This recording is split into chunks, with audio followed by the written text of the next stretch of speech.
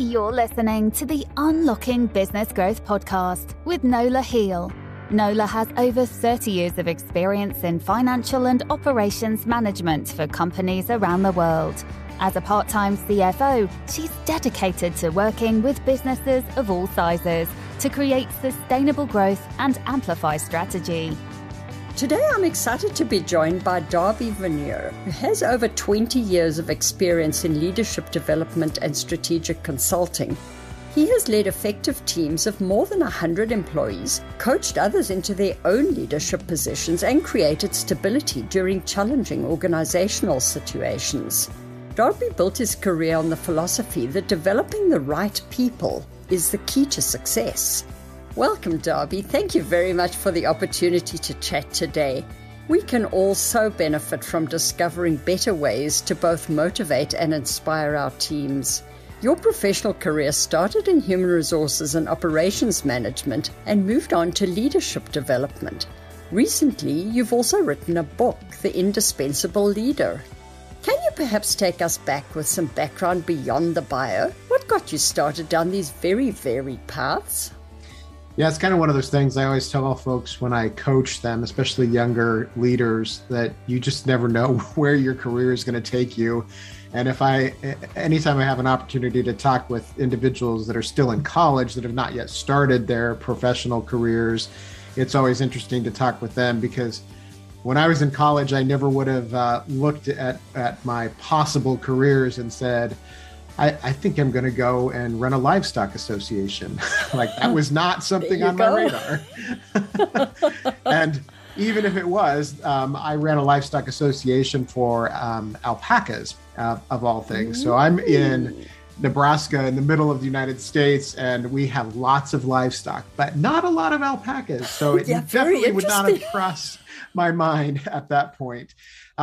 But yeah, I mean, I've had an opportunity to be in a lot of different industries. I started off, as you said, in human resources, but that was within the movie theater industry. So pretty retail. I was one of like 6 or 8 managers at this 22 screen movie theater in Kansas City. And everybody did operations management, and then everybody kind of had a specialty area. So mine was human resources. So I got to deal with all of the hiring and training, which in a movie theater, you're talking of that size, we had about 100 to 120 employees, all of them lots of high school students and that level of employee. So it's a much different type of leadership than obviously you do later in your career.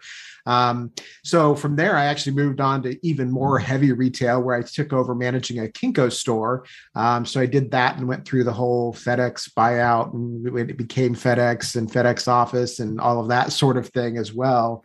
But after that, I was kind of getting to the point. At that time, all of the Kinko stores were 24 hours a day. So I was managing a 24-hour a day store.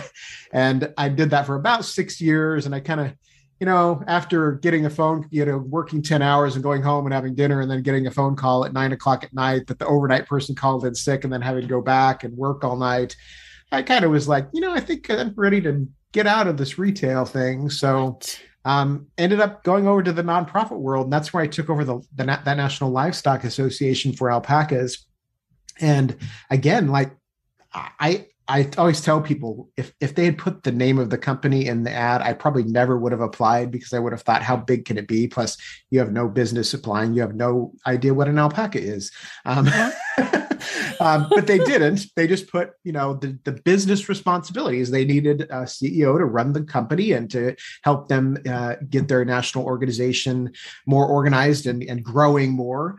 And so I answered their ad and ended up interviewing several. And they were going through an agency. So after I found out who it was with, when I got the second interview with the actual organization, I had to look up what an alpaca was. I had a general idea that it was like a llama, but that's about the extent of my knowledge. And I was just upfront with them when I talked to the board. I said, look, if you need somebody that has experience in your industry, I am not the person. Like, I don't know anything. And they're like, that's not what we're looking for. We can teach that aspect. We need somebody who has the business experience and the background of growing an organization and leading people. So I was there for 11 years, and obviously it worked out. And now I know a lot about alpacas, and we could have a conversation about alpaca DNA testing and parentage validation and breeding values and all of that if you wanted to have that. It must have been a lot of fun, I must admit. It was pretty exciting. But again, it was kind of like I got to the end of I was there a lot longer than I was at Kinko's, but you just start to realize, you get to a point and you just know that it's time to move on. And I had been through, I worked for a 9-member board of directors, and every year I'd get new board members. So you kind of got new bosses and priorities changed all the time. So it's a lot to deal with. And I kind of got to the point where I was like, I want to go back to where I report to one person and they're not going to be constantly changing and everything. So started keeping an eye out. And then I moved into my current role, where I work for a company that does leadership coaching, leadership development, strategic planning and everything. So yeah, kind of had the whole gamut of retail, nonprofit, and then for-profit industries. I read your bio, so I know you have similar diverse experience as well. But yeah, it's getting back to my original point. It totally, my career illustrates that you should not assume that you know what your career path is going to be. I have a long time left in my career now, and I don't make any assumptions about what it's going to look like the next 20 or 30 years.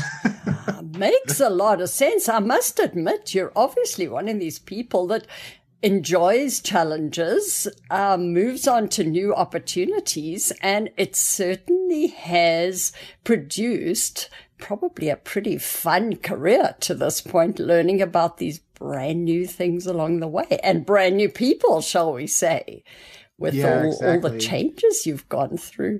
So in the process, you obviously learned an awful lot, or saw an awful lot, about good and bad management. And as you've detailed in your book, you've discovered that there were actually more than the two well-recognized groups of managers, shall we call it, the very detail focused and then the strategic. So tell us a bit about what you discovered. What is this third kind of manager? Yeah. So in my book, I cover this, and it's this idea of, if you think about, I know you've heard it before, somebody will ask, or you've heard somebody comment on, is that person a leader or are they a manager? Or are you a leader or are you a manager? And I always just thought that was a weird question to ask. I thought that's really bizarre, because I know a lot of great managers that are also great leaders. So by saying it in that way, it feels like it's one or the other. And I think we as humans just have a tendency to do that. You have to be this or you have to be that. There's not an in between. You have to choose, make a choice. And I don't think that's a great way to look at it. So my book actually comes at it from that angle of if you want to talk about the two areas, let's talk about them a little bit differently. What you're really talking about when people say that is manager characteristics and visionary characteristics. So those entrepreneurial characteristics. And that's really what people mean when they say that. They don't necessarily mean leader. For some reason, leader got equated with visionary, entrepreneur.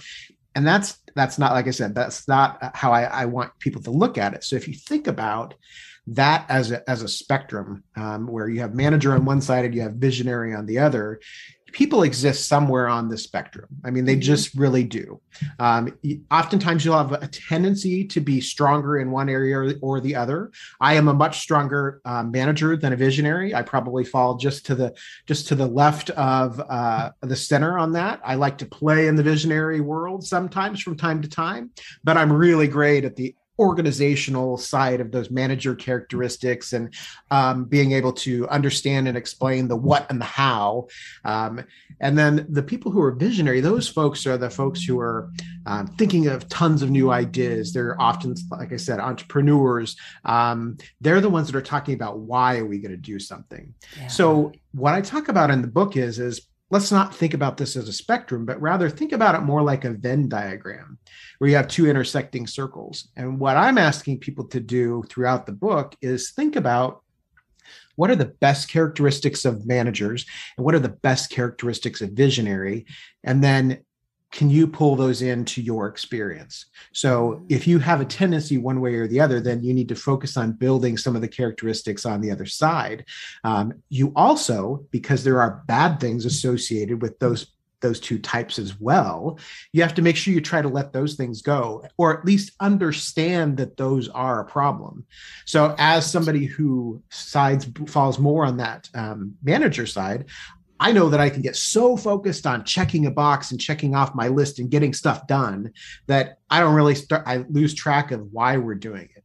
And as leaders, we don't want to do that. So that means I have to be cognizant of that and constantly thinking about that. On the opposite side of that, you have visionaries who can get so focused on the ideas and coming up with idea after idea after idea that sometimes they overload their teams and the people that they work with, because they're like, let's try this, let's try this, let's try this. And they're not concerned at all about how we get there or what it takes to do it. In their heads, it's already done. As soon as they think about it, they're there. So they have to, if you're more of a visionary archetype, you have to really focus on those things and think about what do I got to do to make sure that I at least keep that in check. Now, sometimes that means you can do it yourself. Sometimes you see in large companies where you have very high visionary people where they'll actually hire people around them who are more managerial to help them offset that a little bit. I mean, when you hear stories about people like Steve Jobs and how he was and how his mind worked, he had to hire people who could actually get done and make his ideas come to reality, because he didn't want to have to focus on all those details, but he had a great mind for coming up with the ideas. So that means that he had to find and surround himself with those individuals. So there's just a ton that goes into that. And that really is kind of the journey throughout the whole book. I talk about a variety of different characteristics and that sort of thing. So that's pretty awesome. I must admit, I have read your book, and I do think you've covered the topic really, really well. So if one wants to change some of your characteristics to be a little more like the other, or to drop some of them, how do you even start? What do you do? Yeah, I think that the first thing is identify them. Like I said, you have to identify what are those things you need to make sure you keep in check or let go of, so that you can keep those to the front of your mind. It's that idea of, I'm sure you've heard about the idea of unconscious incompetence, and then conscious incompetence, and then conscious competence, and then unconscious competence. You got to move through that journey. So we first have to identify what it is we don't know right now. Like, we have to think about those things. And then once we know them, we have to constantly remind ourselves and change those habits that are surrounding those characteristics, so that we can eventually then get to that conscious competence and unconscious competence areas and achieve that at some point. So that's the first thing is really focus on those things. And then on the other side of that, take a look at what are the things you need to build and do the same thing, like start to reinforce those and keep track of them, and make sure that you're looking at how, you can mirror how other people lead, other leaders you look at that do a great job, who are high visionary or really great at managing tasks and people. And then just observe them, and that will help you.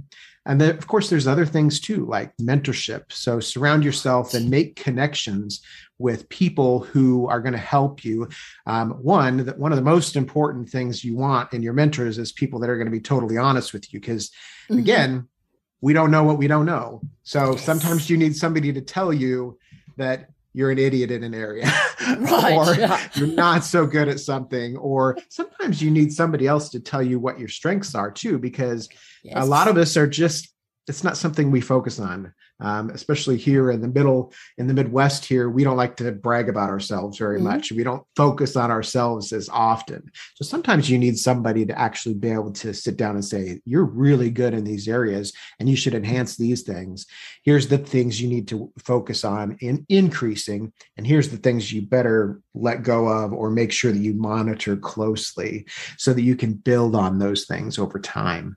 Yeah, that makes a lot of sense. And I must admit, I don't know too many people who are aware of their unique ability until they actively start trying to work that out, because it just feels like something that's so naturally comfortable to you. So, the self-observation is a pretty hard thing to do unless you actively do it, or, as you suggest, get someone else to help you recognize what you are particularly good at.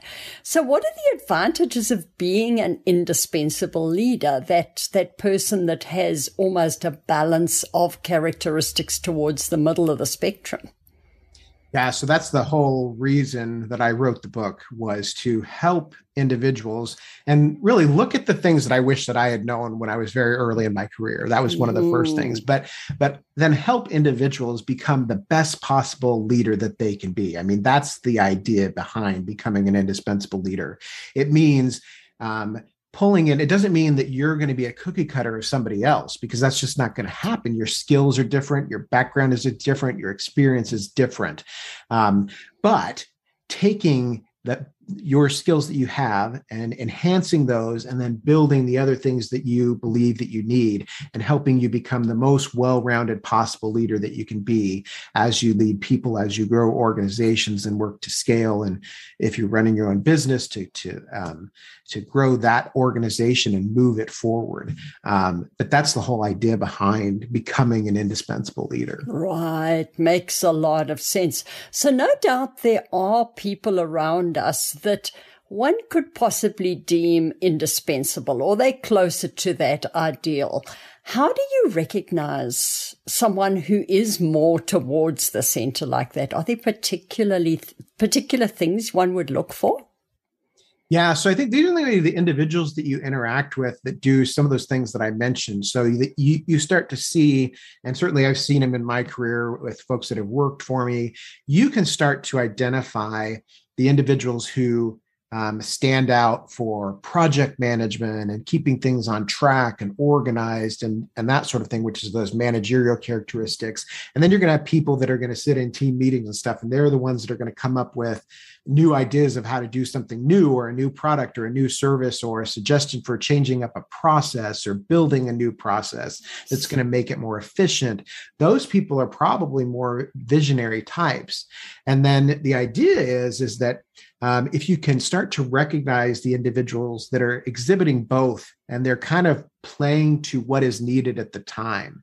So like I said, I sit kind of in the middle of that spectrum, and that's what I try to do. So there are times, depending on the group that I'm in, or the project that we're working on, or whatever it is that we're doing, depending on the skills that are in the room at the time or on that particular team, I may have to play more of a managerial role and be that organized person, be that person that says, okay, but there's this 20 other things that we have to do in order to accomplish that. So we need to plan ahead because this is going to happen, and to raise the challenges. But then there's other times where I'm in a room where I have lots of people that are like that. They already got it. They are on top of what the problems are, how we're going to solve them, and what we need to do to make that happen. But they're just focused on getting the idea done and not necessarily improving it or coming up with how that might be better. So then I have to play to those other visionary strengths and actually think about what are some new ideas? What's a better way to do this? How can we be more efficient? What are the things we need to think about so that whatever we're doing, if it's completing a project or designing a product or a service or whatever, even a process, how do we ensure that it's the best it can possibly be? And so you have to be able to play to both sides. So if you can find the individuals that are able to do that. Now, it's not always easy, especially in folks who are new leaders. It's not easy to identify in individuals who don't lead people unless they are regularly working on project work or something, because you can see it in projects and group interaction and team meetings. But what that means is that it gives you an opportunity then to coach people along as well. So you'll probably be able to identify pretty early what their tendency is. Are they more managerial or are they more visionary? But finding somebody who is exhibiting both is a little bit more challenging. And honestly, it takes a little bit more time. Very early in my career, I don't know that I exhibited very much on the visionary side of things at all. I mean, I was focused on doing, and even when I managed people from the beginning of my career, even in managing people, I'm not sure that I was focused on the visionary side. Plus, I was working for AMC Theaters, which is the largest movie chain in the world, I think. So a huge corporation. So it wasn't my job to be visionary at that point. Right. So at that point, you're going to have individuals who, like, it's not their job, so they're not focused on it. It doesn't mean that they can't do it. So it's your job as a leader then to help coach those individuals along and grow them and help them grow in their careers. And that's been some of what has been the most joyous part of my career. If I look back and looked at what brings me the most joy, it's seeing the success of the people that worked for me, especially people that I hired, and then they progressed through the organization. They continue to be promoted and grow. And then even in organizations where I left, and I continue to stay in touch with them and seeing them continue to progress in their careers. There was, I don't know, out of my 16 or 20 regular employees at Kinko's when I was there, at my Kinko's store, my retail store, I think there was between 7 and 9 of them that went on to become assistant managers and managers of Kinko's and beyond, and district managers. So seeing those things is just exciting. But what that meant is that I hired some of those individuals, and that means that it was my responsibility to coach and develop them along and help them along the way. And that's what I always saw that. So that's, as leaders, that's something that's always going to be very important to us, that we should be cognizant of that at all times, because you're potentially shifting somebody's career depending on the actions that you take. Yeah, makes a lot of sense.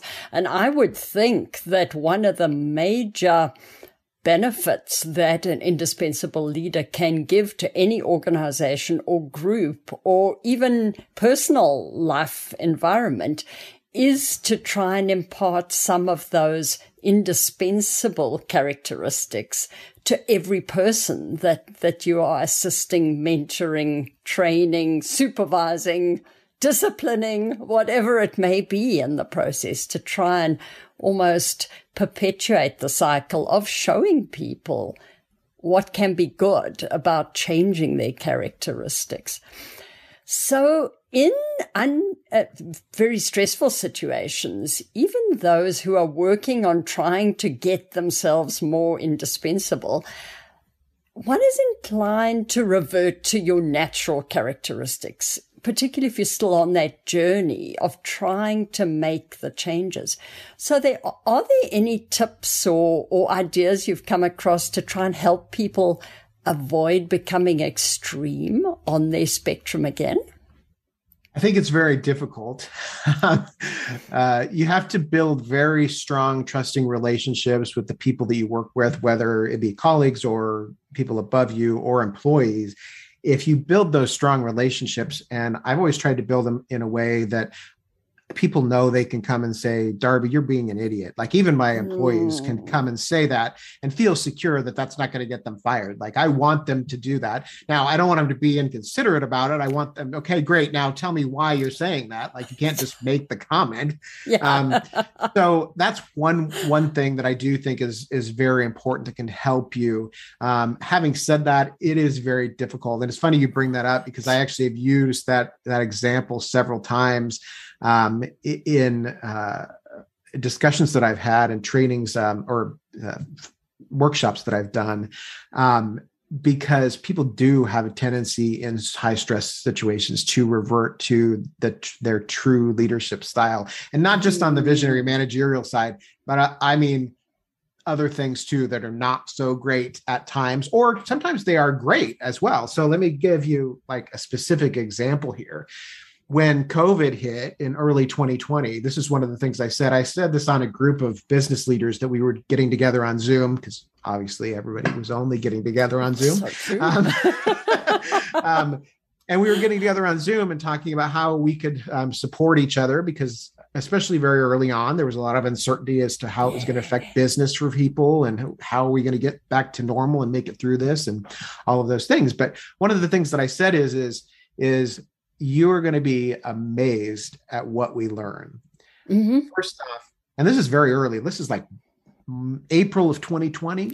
So like Awesome. It all blew up in March. Yeah. So this is very early. And I said this and they said, what do you mean? I said, well, think of it like this. I'm like, imagine all the innovation that's going to happen because of what we're already doing it. Here we are meeting on Zoom. We wouldn't normally meet on Zoom. In fact, most of you probably didn't even know what Zoom was. I mean, it was all Skype at that point, if you were using anything, some using Zoom or WebEx or GoToMeeting, but Zoom was just pretty small still at that point. And then it just blew up. But I'm like, there's going to be a ton of innovation. And there was. I mean, if you just think about restaurants and all they innovated with takeout and online ordering and all that stuff and what everybody had to do. But the other thing that I said was, I said, also, you will be surprised. What's going to happen is you will see different leadership characteristics in those around you than you have ever seen before. Right. Because people are going to revert to their natural tendencies. And what that meant is, and I saw it, so what that meant is that some people reverted to things that they were able to control before, the bad things that they were able to keep under control before that you maybe had never seen before. And they just came up because now it's stressful. Business is crazy and uncertain. And suddenly they aren't that great of leaders anymore. You thought they were good leaders, but they're not that great of leaders. But then you have the opposite of that too. You had those people that were always very quiet that you maybe underestimated. They weren't a problem. They just did their job and whatever. And suddenly they stood up and they took on extra tasks and they worked extra hard and they solved problems. And so their leadership style actually came out in that situation on the positive side. So all of those things are going to be important in stressful situations like that. But unfortunately, we all will have a tendency to revert to our natural state. Yeah, unfortunately. It makes so sense. The key is having those around you. Again, people that you work with or mentors, even sometimes spouses have to say, can I give you some feedback on what I'm seeing? When you go home and you complain about work to your husband or your wife, and they're like, and sometimes I've said this to my wife and she said to say to me, are you just wanting support right now? Or are you wanting feedback from me? Because I think you're actually wrong. You're getting a little excited about this and you're the one that's wrong.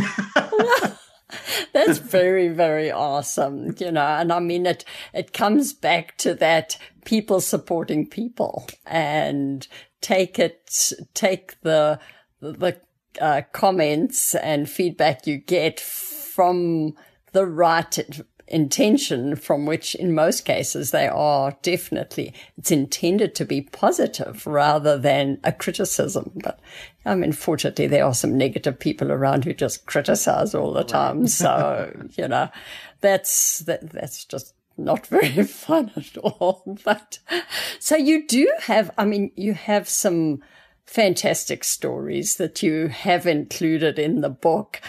And there really are several where you've commented on how managers have actually performed really well in some very negative situations.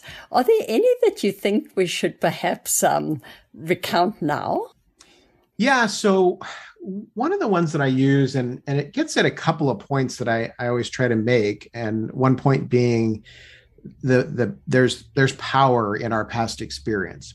Mm-hmm. And along with that, as leaders, we need to recognize that there's power in experiences, and we need to recognize sometimes we're not very good at understanding the impact that something that might be very insignificant to us at the time is highly significant to one of our employees. Right. And I'll illustrate this, and I get into a little bit more detail about this in the book, but back when I was at AMC Theaters, again, just starting my career, when you closed the movie theater, especially on a Thursday night, this is in the days before digital movies still. So you had film that came in, and when a movie came in, it would come in on 6 or 8 reels of film, basically. So all the new movies, since they open on Friday, would come on Thursday. Right. And then the other movies that were leaving would leave on Friday. So Thursdays was always the long night. If you were the closing manager on Thursday, you knew you were going to be there for a while. So what happens is that those movies come in and they have to go through this process, and it's called building up. So they basically take those 6 or 8 reels and they splice them together. The projectionist splices them together into one giant reel that sits on a platter next to the projector, and that's what actually goes through the machine when the movie's running. Right. But this process has to be done for every movie because they all come in on these individual reels. So whenever I worked, not all managers did this, but whenever I worked, I would finish my regular closing duties of closing out the theater and doing all the financial stuff and everything and get all done with that. And then I would go help the projectionists because I couldn't leave until they were done anyway. And I never understood the managers who would just sit in the office and wait. I'm like, you're just delaying, like it's going to take even longer. Yeah. So I would go and help. So about 2:00 in the morning, when I finished my closing duties on this one day, I went out and helped, and I was tearing down, which is the opposite. So I was tearing down a movie that was leaving the next day. Right. So basically you have to take it and it spins back onto the individual reels. When you get to a splice, you break the splice and you tape that, and then you put another reel on. You put it back on at 6 or 8 reels. So I was just starting this process. So I got this giant movie print that's on the platter, and it's on the machine, and there's a dial that you can basically turn and speed it up or slow it down as you're winding it back on to the other reel. And I wanted to go home, so I got this thing spinning pretty quickly. And what I didn't realize is this movie print in the middle of the platter, it has a metal ring that has pegs that go down in the platter that hold the movie print on there when it's spinning. Yeah. Apparently those pegs were not in the holes, because all at once I had this thing spinning, and all at once it goes and it flew off into the projection booth. And if you ever had those slow moments in your life, those slow motion moments in your life, this was one of them. It was like totally slow motion, where I was like, and then watching it fly across. And then here I am at 3:00 in the morning, staring at this movie print on the floor. And this isn't a case where you can just pick it back up and put it on the platter again. It's like, the best way I can illustrate it is if you had like a 2,000 or 3,000 foot long extension cord and you jumbled it up and threw it on the floor. Or if you have, when you get your Christmas lights out and they're all that one big, that's what this looks like. The cats had hold of the yarn when you were knitting your grandfather's socks or something. So I spent the next, 4 or 5 hours pulling strands of movie out and cutting it, and then unknotting the next piece and pulling it out and splicing that piece and then cutting it. By the time I was done and putting this back in on the reels and everything, there was hundreds, maybe 1,000. I'm sure hundreds of splices in this movie. And I'm like, we're getting billed for this. Like, I cannot imagine that this is not going to look like crap when it gets back to wherever it's going. Right. So here it is, 7:00 in the morning now. And I finally got this done. So I went home and I showered and I came immediately back. I knew my managing director was coming in at 9, and I'm standing outside of his office. Keep in mind, again, this is my first job out of college. And I'm like, you're fired, Darby. This is it. You're getting fired. And I went in his office and I explained everything and everything that happened and what I did to fix it and everything. And he just looked up at me when I was done and he said, Darby, thanks for coming in and letting me know. I appreciate it. You should go home and get some sleep since you have to work later this afternoon. And that was it. He knew Incredible. That it was highly stressful for me, that I was already stressed out. He knew that I did everything that I could do to fix it, that I tried to make it right. And I probably cost the theater, I never asked. I probably cost the theater thousands of dollars if I had to guess. But it was a mistake, and he knew it. Here's the thing about it, though. That experience changed forever how I have led my whole career. There you go. Because every interaction that I have had with an employee where they have screwed up, because let's face it, everybody screws up. Yeah. That's the story that I think of. And I think about how it was handled by my managing director at the time. And that's what I've used. And you don't know how many times I've told that story, because somebody was standing across my desk looking at me like thinking they were getting fired over whatever it was. And I'm like, let me tell you a story. So the power of that past experience is amazing, because everything we do and every encounter we have changes us in some way. It can change how we lead. It can change how we interact. And that's something you have to constantly think about. And then there's that other piece that I mentioned. We have to also, as leaders, understand that something that might be insignificant to us may be highly significant to somebody else. I have no idea if my managing director, if I talked to him today, if he would even remember that. My guess is he wouldn't even remember it. It's possible. It was probably, I mean, I'm sure he wasn't happy at the time, but overall, it was probably an insignificant moment to him. Yeah. But it changed how I lead forever. So it's highly significant. So that's a lot of pressure on us as leaders, because we have to think about those things, because if you create a negative interaction, that's going to impact somebody as well. It could impact them negative. It could impact them positive too. Because I have other stories where, like in high school, I worked at a pizzeria in the small town that I lived in, and I went home sick from school one day. I vomited at school and I went home sick, and I immediately called my manager at the pizzeria because I was supposed to work that night. I said, "Hey, I'm not going to be able to work. I went home sick." And they said, "You're going to have to get somebody to work." And I said, "I've tried, and everybody else is in class right now." I'm like, I've done what I can do. I'm like, I can't come in.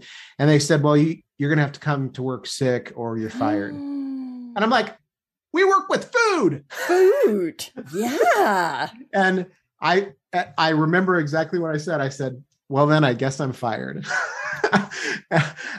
So that negative interaction also affected me, because I have remembered that my entire career is the example of a way I don't want to lead. So true. I mean, positive or can negative. you imagine going into a food place in that kind of a state, and then what are they going to hand the pizzas out to the customers without telling them what happened? Or I'm sure they would have. I mean, such an awesome example, such a fantastic story of how not to be an indispensable leader, how to, those perhaps are characteristics you need to change. I mean, that's better be short-staffed for the night than drag your sick employee in. I mean, think of the experience through COVID. If we had everybody playing with our food with COVID, I mean, especially in the early days when we had no idea if it was transmitted through food or not. So, awesome stories. Thank you very much for those. So through your career, I mean, you've certainly had some significant challenges and some real successes. Do you have any particular techniques or secrets that you use to unlock your success or to actually be successful? I mean, it's probably part of your makeup and your personality, but do you know of any of them? Yeah, I don't know if I don't think I have any big revelations here. It's probably things people have heard before that just need to be reinforced. And the biggest one is honestly, everybody's heard it before, but it is so true. And that is control what you can control. Like there are things you can control and there are things you can't. And yes, you're going to get stressed out about those things, but try to not get too stressed out, because if there's nothing you can do about it, then you might as well let it go and move on to what you can do. Mm-hmm. And I've had some challenging situations. We'll go with that. Some of them are in the book, but certainly I had one interaction at one point where there was folks circulating a petition to have me fired. Right. So that's an experience you don't ever want to have to go through. No, and it was ironically, it was all over stuff that I didn't control at all anyway. Like they were putting stuff on me on decisions that were made by the board of directors. All I was doing was doing what I was told to do as far as making those interactions or those things happen in the organization. Yeah. But because I was the face of the organization, that's who they put the blame on. Mm-hmm. And so I was at a huge event that was being hosted by my organization, and they were circulating a petition to have me fired. So here I am working 16 or 18 hours a day to put this event on for a week, working my butt off, and then that's going on. And obviously it hurt. It was not easy for me to accept. But here's the deal. And honestly, I heard about it from my staff. Like they heard about it, and it devastated them as well.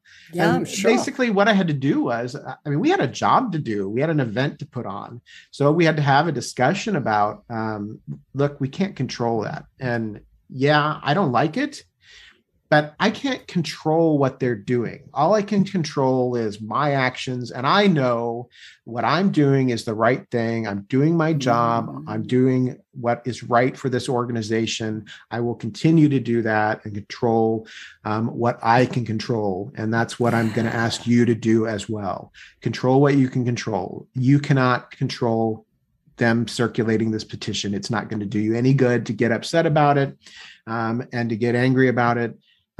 We have a job to do. So that's my best advice. And I've had lots of different things. I've had times where when I worked for a nonprofit, obviously all of your information is public because you have to do public filings and whatnot. So people could look up what I made and what my benefits package was and everything. This is in the days before Facebook and stuff, but there was news groups that existed back then. And my salary was discussed on social media all the time, and he doesn't deserve it. He doesn't work hard enough. He's overpaid. Like doesn't deserve this for his qualifications. I mean, you just have to deal with it. Critical and caustic. But it's the same situation. Like I couldn't control that, and it wouldn't do me. First off, I would never have gone on and posted any sort of rebuttal anyway, but it wouldn't have done me any good if I had. Yeah. So me telling them they're wrong is not going to change their opinion. And that's how it is on all social media today. I mean, we all know, if you're active on social media, you're not going to convince somebody. You might as well not argue. And I know it's hard because I certainly have done it sometimes too, where I just have to post. But you also have to recognize you're not going to change their mind. So, but again, control what you can control. And I think that's the biggest thing that everybody, if you can revert back to that and think about that anytime you're in a challenging situation. And it's the same thing. I gave some specific weird examples personally, but it's the same thing if your business is struggling, if sales are low or whatever. There are things that you can control and things you can't. So work on the ones that you can control to help grow your business, and don't focus on the things that are outside of your control. Like you can say, oh, the economy is bad. And if the economy were better, it would be so, okay, well, you're not going to change that. Like that. It's just the reality. Inflation right now, inflation is bad, and it is bad, but I can't change that. So what can I do? I can look at my products and services and try to improve them over my competitors, and continue to do great marketing and provide great content, and continue to build great relationships with customers and potential prospects. What are those things that I can do to actually help my business? And that's what you need to spend your energy on. Yeah, that makes a lot of sense. And once again, it's looking at that positive. It's what can I control, rather than harping on the negative that, quite frankly, the only person that's going to get stressed over that is probably you. Right. Because psychologically you work yourself into a frazzle, and you can't do anything about it. It's not going to be valuable or productive to spend your time or mental energy on things like that. So, and I want to be upfront and say, it's going to happen. Like, it's just our nature. Like, we're going to have those things happen. But when you realize it happening, that's when you have to try to course correct. Like, I'm not saying, like, it's not realistic for me to say, don't ever stress out about those things. You're going to. I do. We do. Yeah. I mean, we just do. Yeah. But when you recognize it, then try to shift that focus back to the things you can control. Yeah. Put as much energy into doing what you can. And that's actually, in a way, the way so many businesses came through COVID. Those who were able to shift focus and do what they could do, control what they could, are probably the majority of the businesses that are still around now. Those who wallowed in the depths of despair are probably the ones that had to close their doors. So, valid comment. So do you have any thoughts in closing? Anything we perhaps haven't covered, or anything that we should re-emphasize? So I mean, some of the stuff that I get asked sometimes is what advice I would give to leaders, and there's some specific things that I get that I talk about. Some of them are going to be illustrated through conversation we've already had, but one of the probably the biggest one is just stay curious. I think we have a tendency to get set in our ways, and that's not going to help us grow our organization or grow as a person. I'm very big on lifelong learning. So continue to learn, read books, get involved in organizations, do development in your organization, take advantage of those things, and just stay curious about things. Keep asking questions, because it's the only way that you're going to continue to grow, again, as an individual or within your company. One of the other things is, and this was just illustrated through the stories we just talked about, and that is, as leaders, we have to understand not everything is always going to be easy. There are going to be challenges.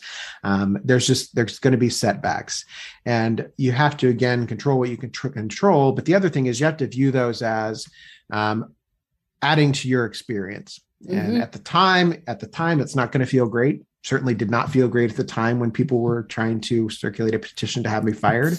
But I look back now and I know that, again, past experience, I know that has affected how I lead and how I interact with people. And it has benefited me in the long run, even though it was difficult at the time. So, and then, one of the other things is, and you hear it all the time, is listen. But I like to say, listen to understand, don't listen to respond. So it's one of those things that as humans, when we're in conversation, oftentimes when somebody's talking to us, we're listening to what they're saying just so that we can think about what we want to say next. So all I'm hearing is your words so that I know what I'm going to say to you next when I'm not really understanding what you're saying. I'm just thinking about what I want to say. And so particularly as a leader, and when you're working with employees that are underneath you, when they talk to you, listen to understand, like spend the time. Yeah, you hear the term be present, like that's another way to look at it. Just be present in the moment and really try to understand what they're saying and hear them instead of just thinking about how you're going to respond. And then the last piece of advice is just be kind. Like everybody in this world is dealing with their own crap.